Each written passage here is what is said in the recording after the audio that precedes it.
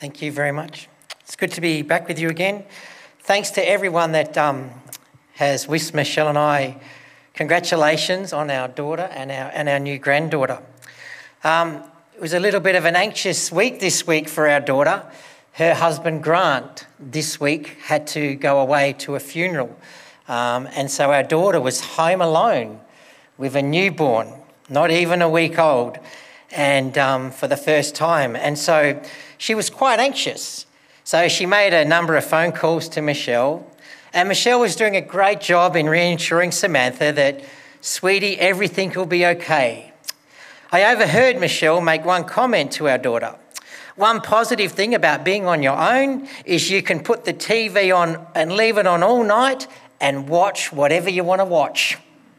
She went on to explain what she meant by this. She said, I'm not sure if Grant always hogs the remote control because your dad definitely does. And the worst thing about it, Samantha, is your dad's a channel flicker. He sits there and flicks through all the channels. Samantha told Michelle that yes, Grant was exactly the same and it drives her bonkers. Michelle said, well, sweetie, tonight you can put on the TV and own the remote control. I'm not sure if you're like me and you're a channel flicker, but if you are, have you ever flicked channels and come across a show that then gets you sucked into watching it? It stops your channel flicking. I remember when I was channel flicking once, I got sucked into watching a show on SBS. It was a show from one of those history channels. The program was looking into the archaeological evidence about religious practices in history around the time of Pentecost. The program was really focused on and pointing out and showed in model and animation form how some of the great temples and different gods in Luke days. Now, I'm not sure whether it's true, but the show revealed how most religions used all kinds of sophisticated machinery and chemistry to wow the crowds into believing in their gods that they were praying to and visiting. It was quite fascinating seeing how so mechanical engineering was employed in some of these temples and statues. You could hear them groan, you could hear them speak, you could see them cry tears, and you could see them drip blood. There was even a temple to Zeus that had an iron chariot that seemingly floated in midair around the statue. The narrator of the program commented that the competition was very steep in those days for religious followers. His closing comment in the show was this. This was mainly due to the fact of an upstart new Jewish religion known as Christianity. This religion had no temple shows and no wow factor. Then the narrator ended the show with that. While it's true this new Jewish religion had no magic shows, they had something to draw the crowds. They definitely had the wow factor. Over the past month, we've pulled apart Acts 2:42, which says they devoted themselves to the apostles' teaching, to fellowship, to the breaking of bread and to prayer. Well, then directly after that, Luke writes this. Everyone was filled with awe at the many wonders and miraculous signs performed by the apostles. So from this, my point today is this. A genuine church is amazed. You know, we use words, and the use of words is interesting. Jonathan was mentioning on Thursday night at Ben's Bible study how each generation has always had a lingo all of their own and how words can change over time. And he's right. You think of words like hip, far out of sight, rad, groovy, cool, bad, and all of them have been used at different times or another. Today's generation is no different, but the big difference seems to be the lingo changes so fast it's hard to keep up with current usages.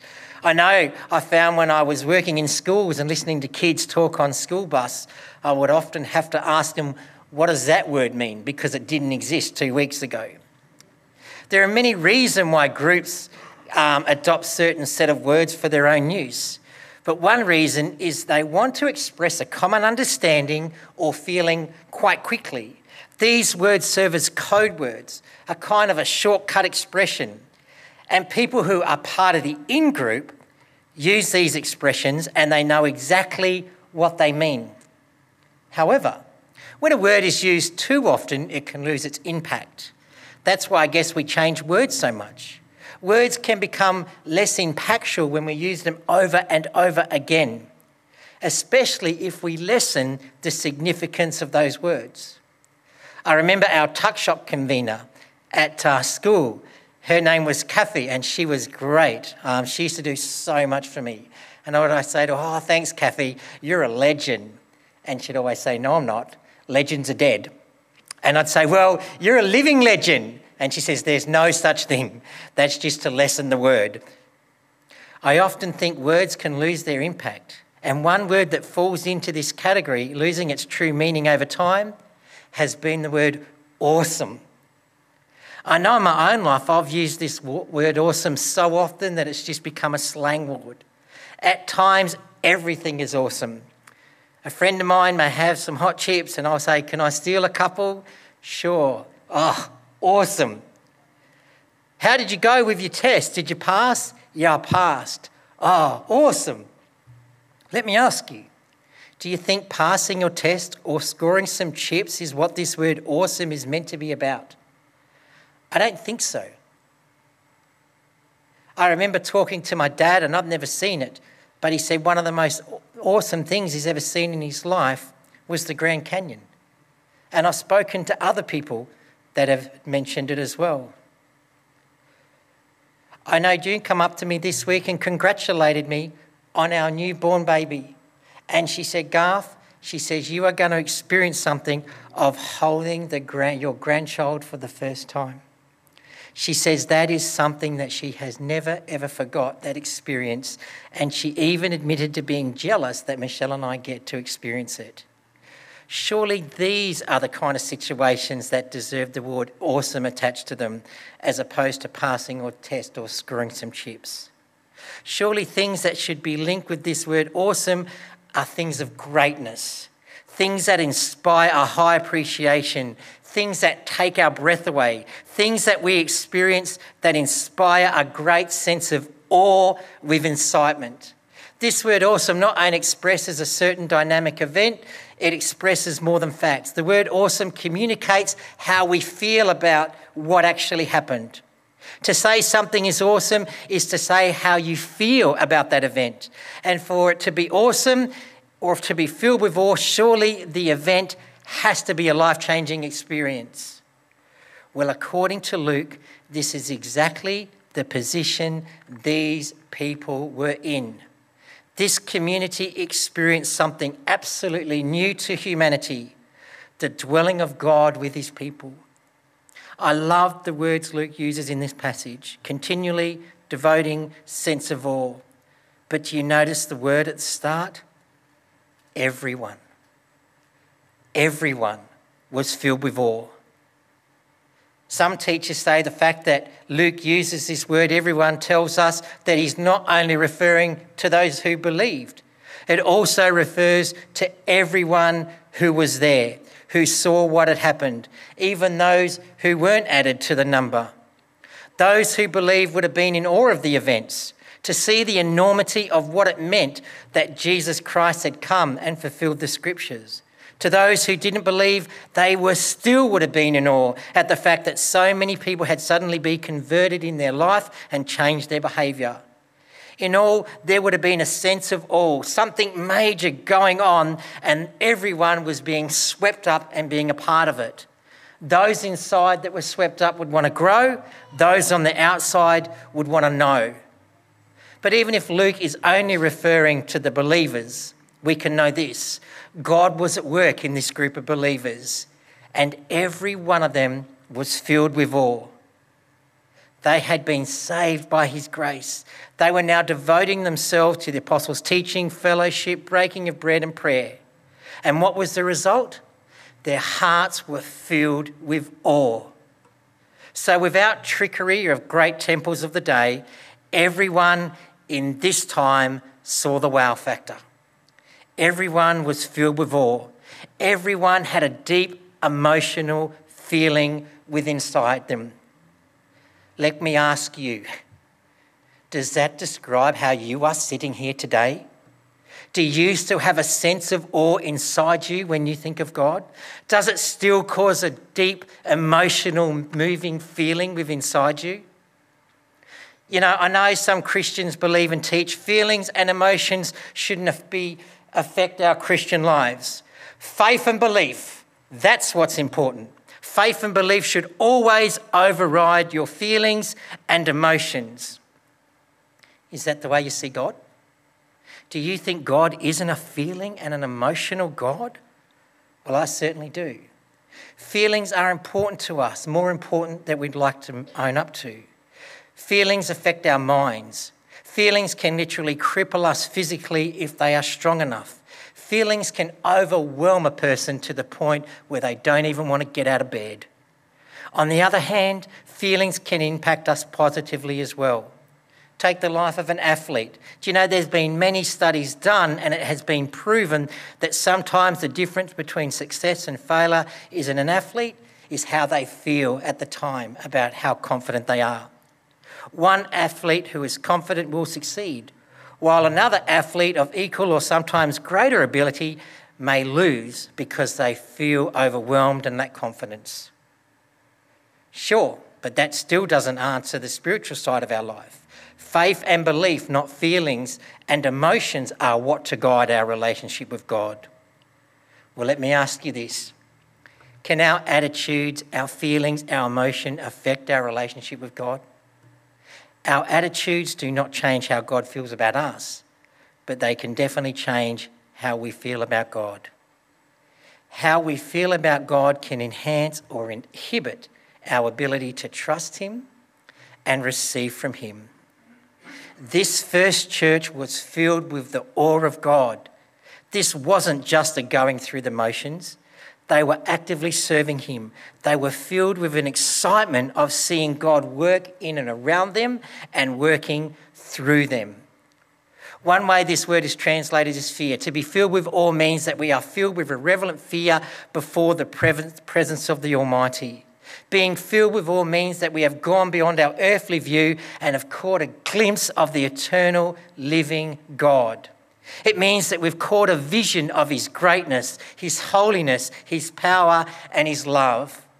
This is the kind of atmosphere where God begins to work in power. This is the kind of attitude we need in our lives today. This is the kind of attitude we need in our churches today.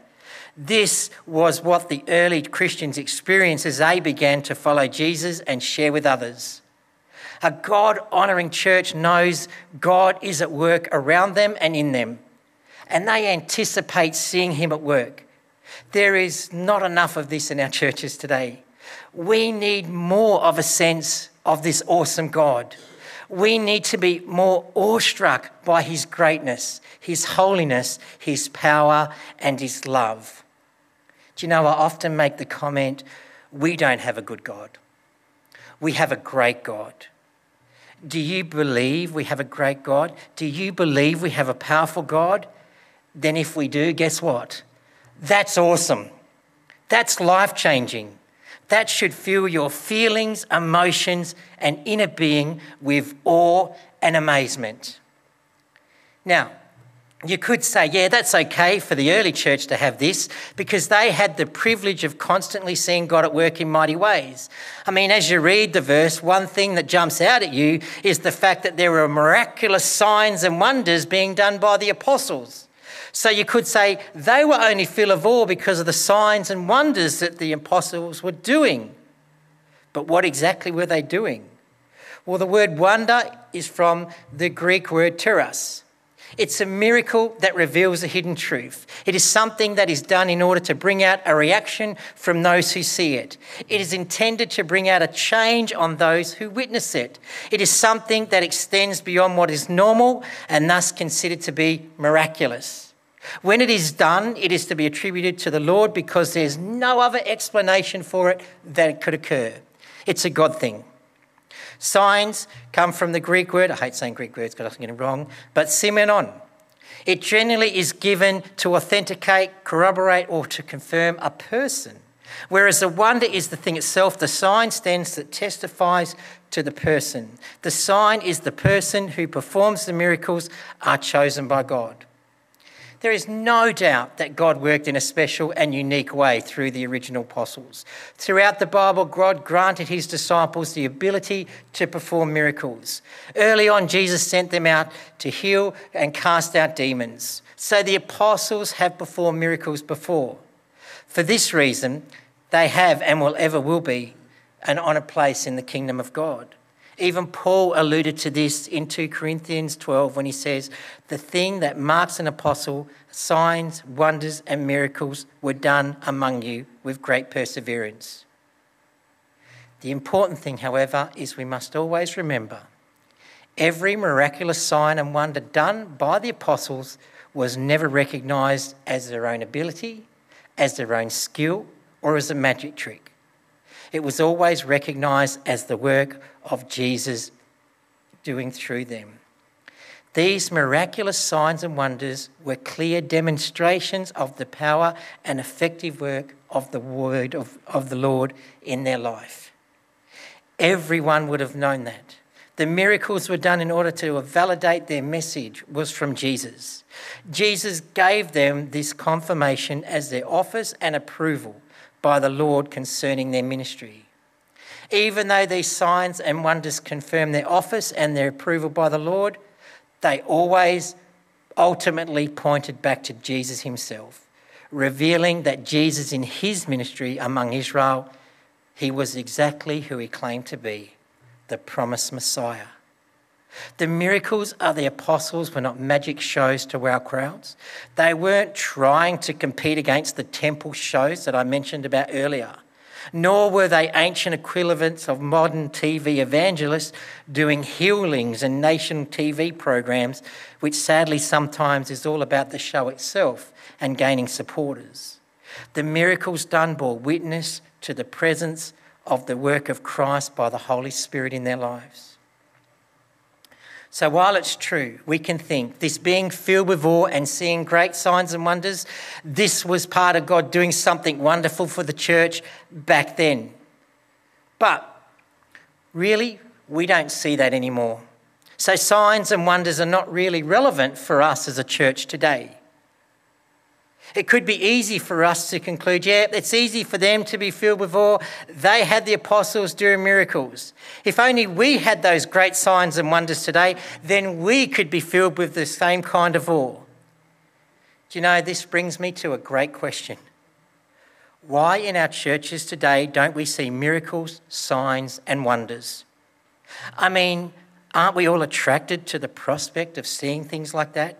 Wouldn't we like our God to do a few of those things for us? This is exactly what the religious leaders asked Jesus to do. It wasn't show me the money. It was, Lord, give us a sign. Show me a sign. Show me a miracle. We like to focus on these amazing displays of God's power. So if they happened, then why not now? Why don't we see them now? Well, let me share you 3 of the most common teachings on why we don't see miracles today. The first group, sorry, this is getting a bit teachy, I know, but just bear with me for 5 minutes. The first group is known as the cessation.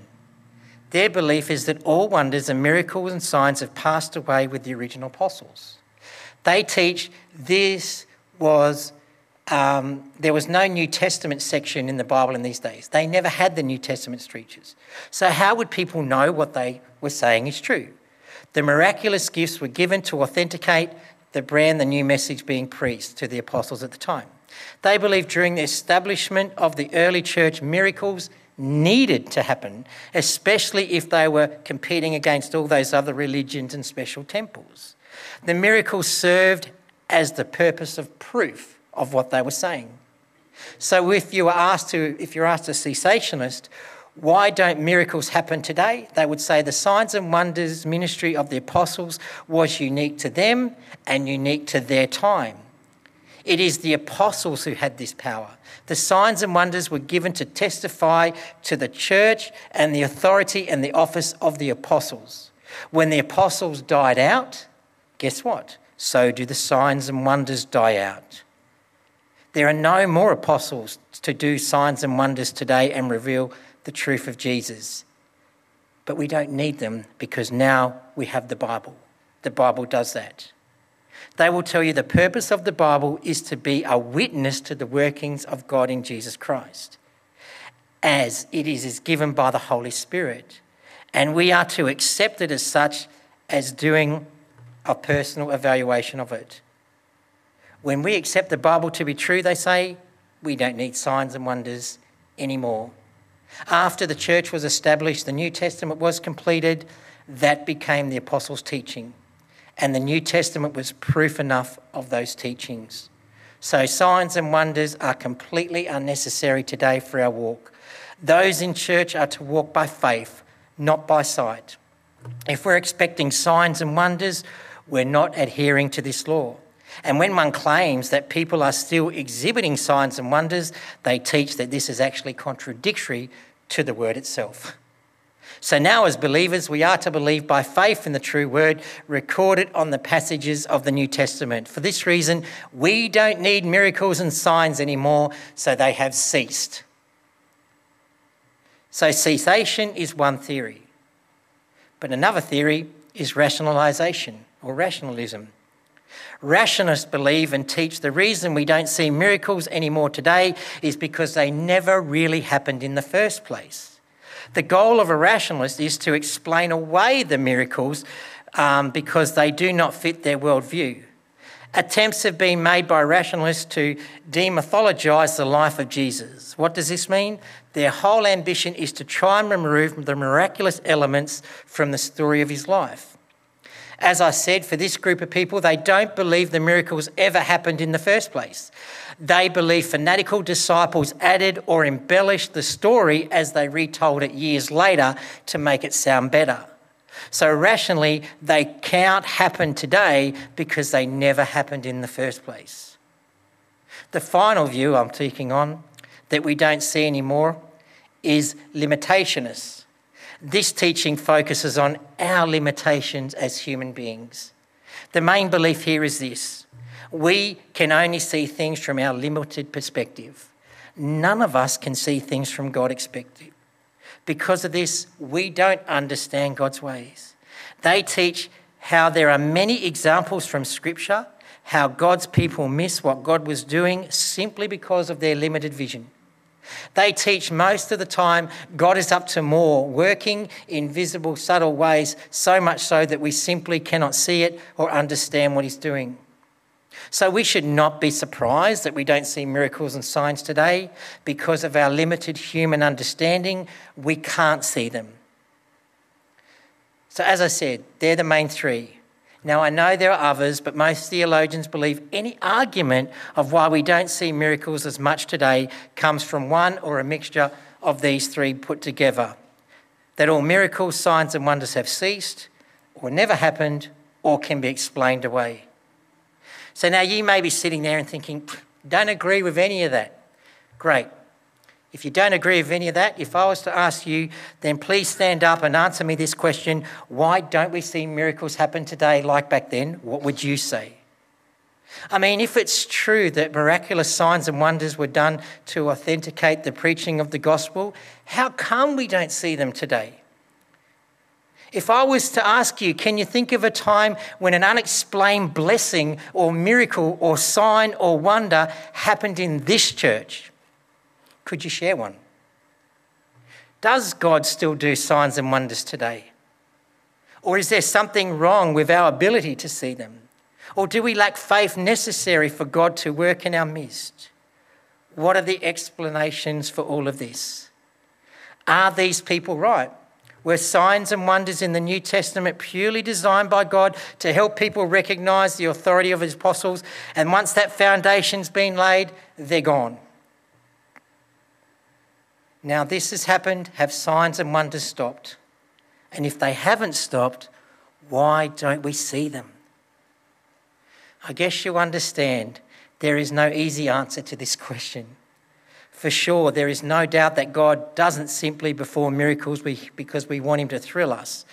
And there is also no doubt that God works and not done to perform. God never does things to perform, God always does things to fulfill. Now, please note, I don't profess to know an answer, but I do have some thoughts. I believe miracles, signs and wonders haven't stopped today. Throughout Scripture, signs and wonders are consistently united with the preaching of the word. Even Jesus said the supernatural signs and wonders are to accompany those who believe. That's you and that is me. But what we also see consistently throughout Scripture, hardened hearts can stop the miracles of God working. Both Matthew and Mark tell us that Jesus did not do many miracles in his hometown because of their lack of faith. Even with today's passage in Acts, some theologians say the miracle of the apostles were able to be done and were possible only because of the recipients everyone was filled with awe. They say take out the awe and the respect of those people and maybe the signs and wonders may not have happened in such a grand scale. Now, you may disagree with me, but I can't help this.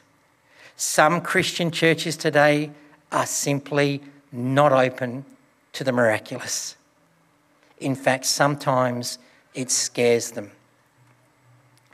I remember I'd never stepped foot out of Australia. I was Australian born and bred, and it was in the year 2000.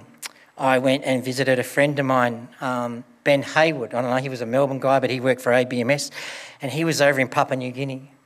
And I went over to visit Ben, and Ben said, "Oh, Garth, just to let you know," he says, "I have one of the local girls living with me. She's 12. Her dad died." And I said, "Oh, yeah, no worries." So anyway, her name was Bernadette, and I'd been there a couple of nights, and I was speaking with Bernadette in her bedroom. And I said, "Oh, Bernadette, so sorry about your dad. It must have been a real shock." And she said to me, "No, it wasn't a shock because we knew it was going to happen." Now, her dad was a farmer. He pulled a tractor up at a fence, got off the tractor, went behind the tractor, and somehow it slipped and rolled over at the top of him and killed him. And I said, "You didn't know it was going to happen. How could you know it was going to happen? It was an accident. It was a freak accident." And she said, "Oh, no." She said, "This bird came and flew and landed on our windowsill and spoke to us as a family and said, 'Oh, the head of the house is about to be taken away. So you need to get your house in order and prepare for that.'" Okay. So I got up and I walked out of her bedroom and I went out to Ben. I said, "Oh, Ben, you've got to get this girl help." I said, "She's gone nutso. The grief's really affecting her." And he said, "Why?" And I told him exactly what she told me. And he said, "Garth, I have 2 questions for you." I said, "Yeah." And he said, "Question number 1," he said, "Do you think I'm an honest man?" And I said, "Ben, as a mentor of mine, you have been the most honest, straightforward talker that I've ever met in my life." I said, "Yeah, you're one of the most honest men I've met." And he said, "Garth, I've seen animals talk in the highlands of Papua New Guinea. It's rampant." And he says, "Garth, the second question I have for you, do you believe a donkey can talk?" "Yeah, but..." Do you know, I remember when we went to Cherbourg, they had a swimming hole called the Bogganol, and it was along a creek and stuff like that. And there was a story how there was an evil thing called the Mundagari, and the kids were told, "Don't swim at the Bogganol after 5 or 6 o'clock because the Mundagari will get you." And I remember my girls said to Michelle and I one day, "Dad, is this Mundagari story, is this true or not?" And I said, "Oh, no, it's not true. It's just there, just to probably scare the kids or something." And anyway, I had 2 elders of the church who I respect greatly. They said, "Hey, Pastor, come here, Pastor, come here." I said, "Yeah." He said, "Just be very careful here." He said, "I've seen it." He said, "The Mundagari is real and I've seen it." So I rang my mentor who'd been working with Aboriginals in Katherine for 5 years, and I said, "Do you believe this could be true?" And he said, "Garth, of course it's true." And he said, "We're not open to it in our Western world." He said, "Garth, if you stay at Cherbourg, you will see and you'll experience things like you never, ever thought could ever happen." He said, "Garth, you will be amazed." So Christian churches today, we're not open. In fact, sometimes it scares us, especially when it comes to healing. Do you know of churches that said to me, Garth, we believe in miracles, signs and wonders, but we just don't chase them, or we just don't have them as part of our service. We don't offer prayers or healing or anything like that. And I often reply, why not? Satan's doing it. And they say to me, what do you mean? I tell them all throughout our Bible, we're told and warned about the counterfeit signs and wonders Satan is doing. You heard from our reading today, even way back in Deuteronomy, it was happening. Paul says in 2 Thessalonians 2, Satan will display all kinds of signs, wonders, miracles to deceive those who are perishing. Jesus told us towards the end of time, the false Christ and false prophets will appear and perform great signs, miracles and wonders. This theme is also emphasised in the book of Revelation, where it speaks of the deceiving power of the beast. Revelation 13 and 14 says, and he performed great miracles, signs, even causing fire to come down from heaven in fuvil of man. Signs and wonders in themselves can be the work of the enemy of God. They can be used by Satan to deceive people. I can't see him stopping. So why should the church? So I ask the churches, why let Satan win when it comes to miracles, signs and wonders? As I said, I believe miraculous signs and wonders still happen today. As an encouragement, can I share with you some of the miracles I have seen? I was a member of the high school ministries group in Adelaide, and we used to go into schools. I remember we were in this one school, we were talking about the power of prayer. And we had this kid come out in a wheelchair, and he had deformed legs or something.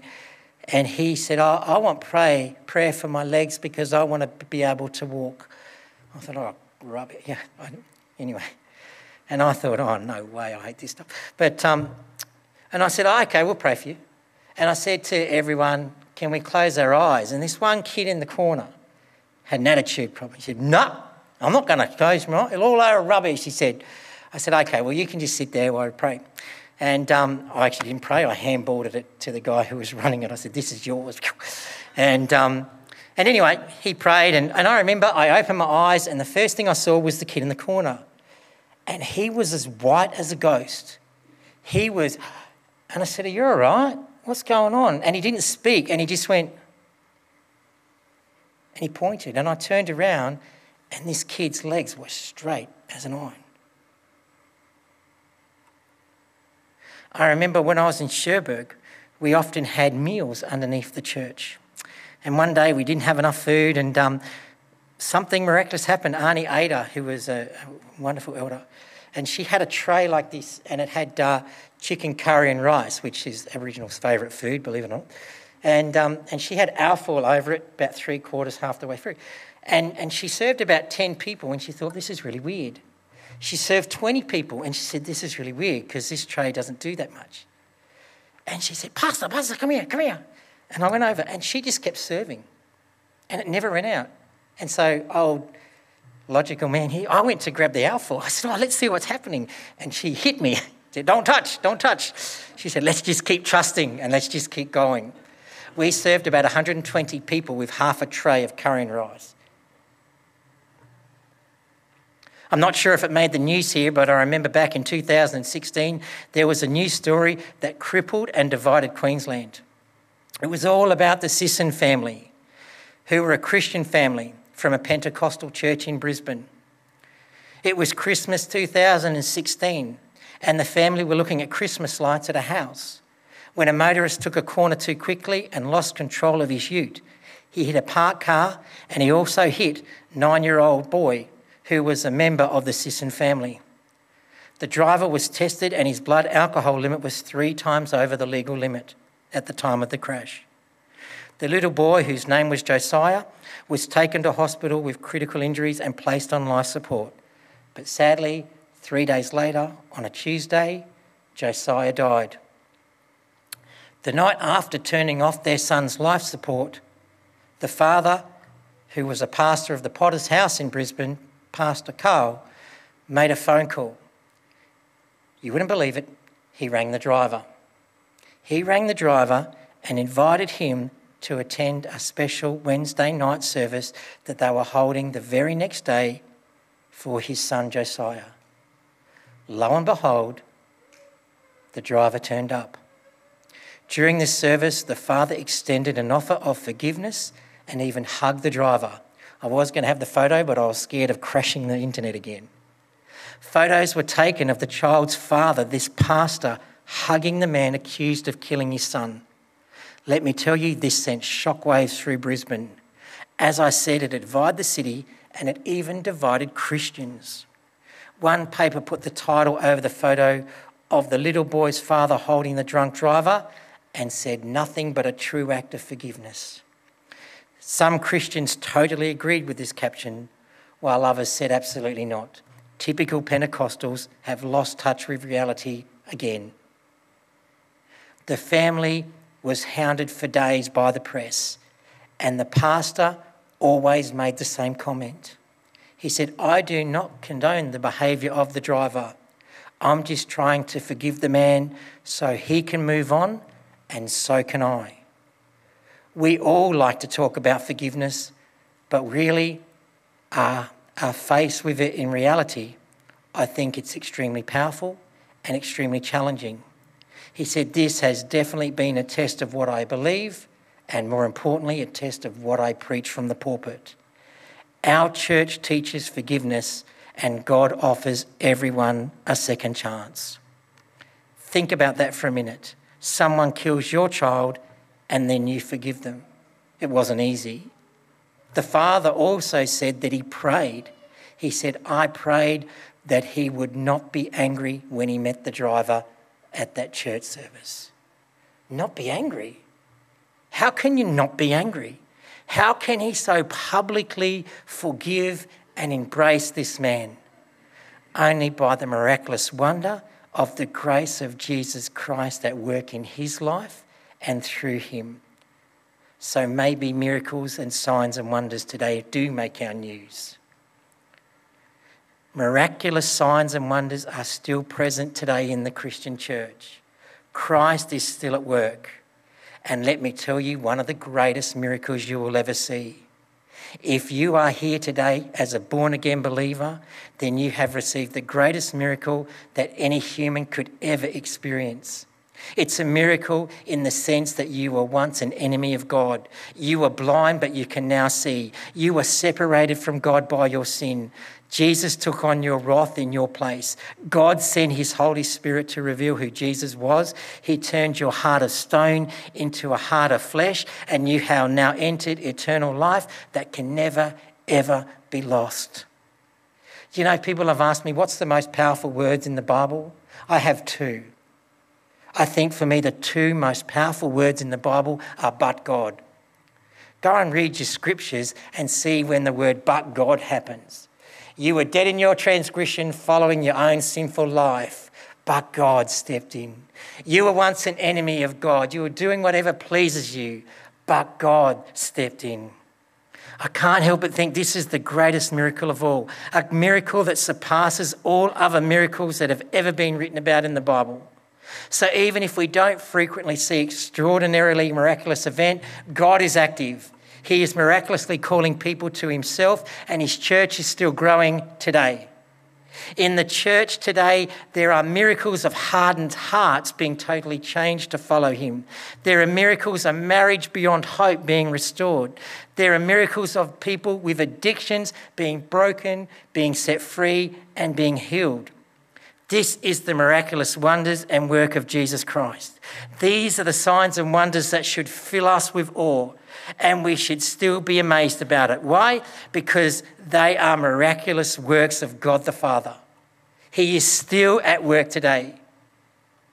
Let me finish with a quote from New Testament scholar Wayne Grudem. This is his quote. There is nothing inappropriate in seeking miracles for the proper purpose for which they are given by God, that being to conform to the truthfulness of the gospel message, to help those in need, to remove hindrances, to help people's ministries, and to bring glory to God. Miracles still happen, and Christians should avoid the two extremes. The extreme of seeing everything as a miracle, and the extreme of seeing nothing as a miracle. Whether or not we're privileged to witness a miracle or supernatural events, We as Christians can be confident that God is actively at work in our world, bringing people to himself, bringing glory to his Son, and building his church. It is important for us to remember that this is God's church. It is his mission and his family. Just as he's called those believers together back in Luke's day, today this is the group of people that he's called together according to his purpose. So we can know God will accomplish his mission through us. You know what that means? There will be times in this church where God things happens, and I'm praying and hoping that God things do happen. What are God things? As I said before, things that happen that cannot be explained other than by the fact, look what God did. What's our part? God wants us to be people who will trust him beyond our own human senses, understanding and experience, because that's what gets in the way.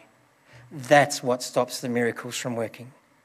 Never forget that God can do anything he wants, whenever he wants, and however he wants.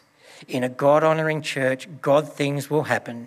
And yes, God things should fill us with awe and amazement.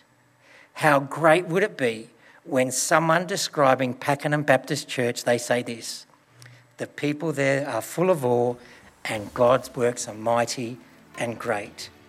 How good and great would that be?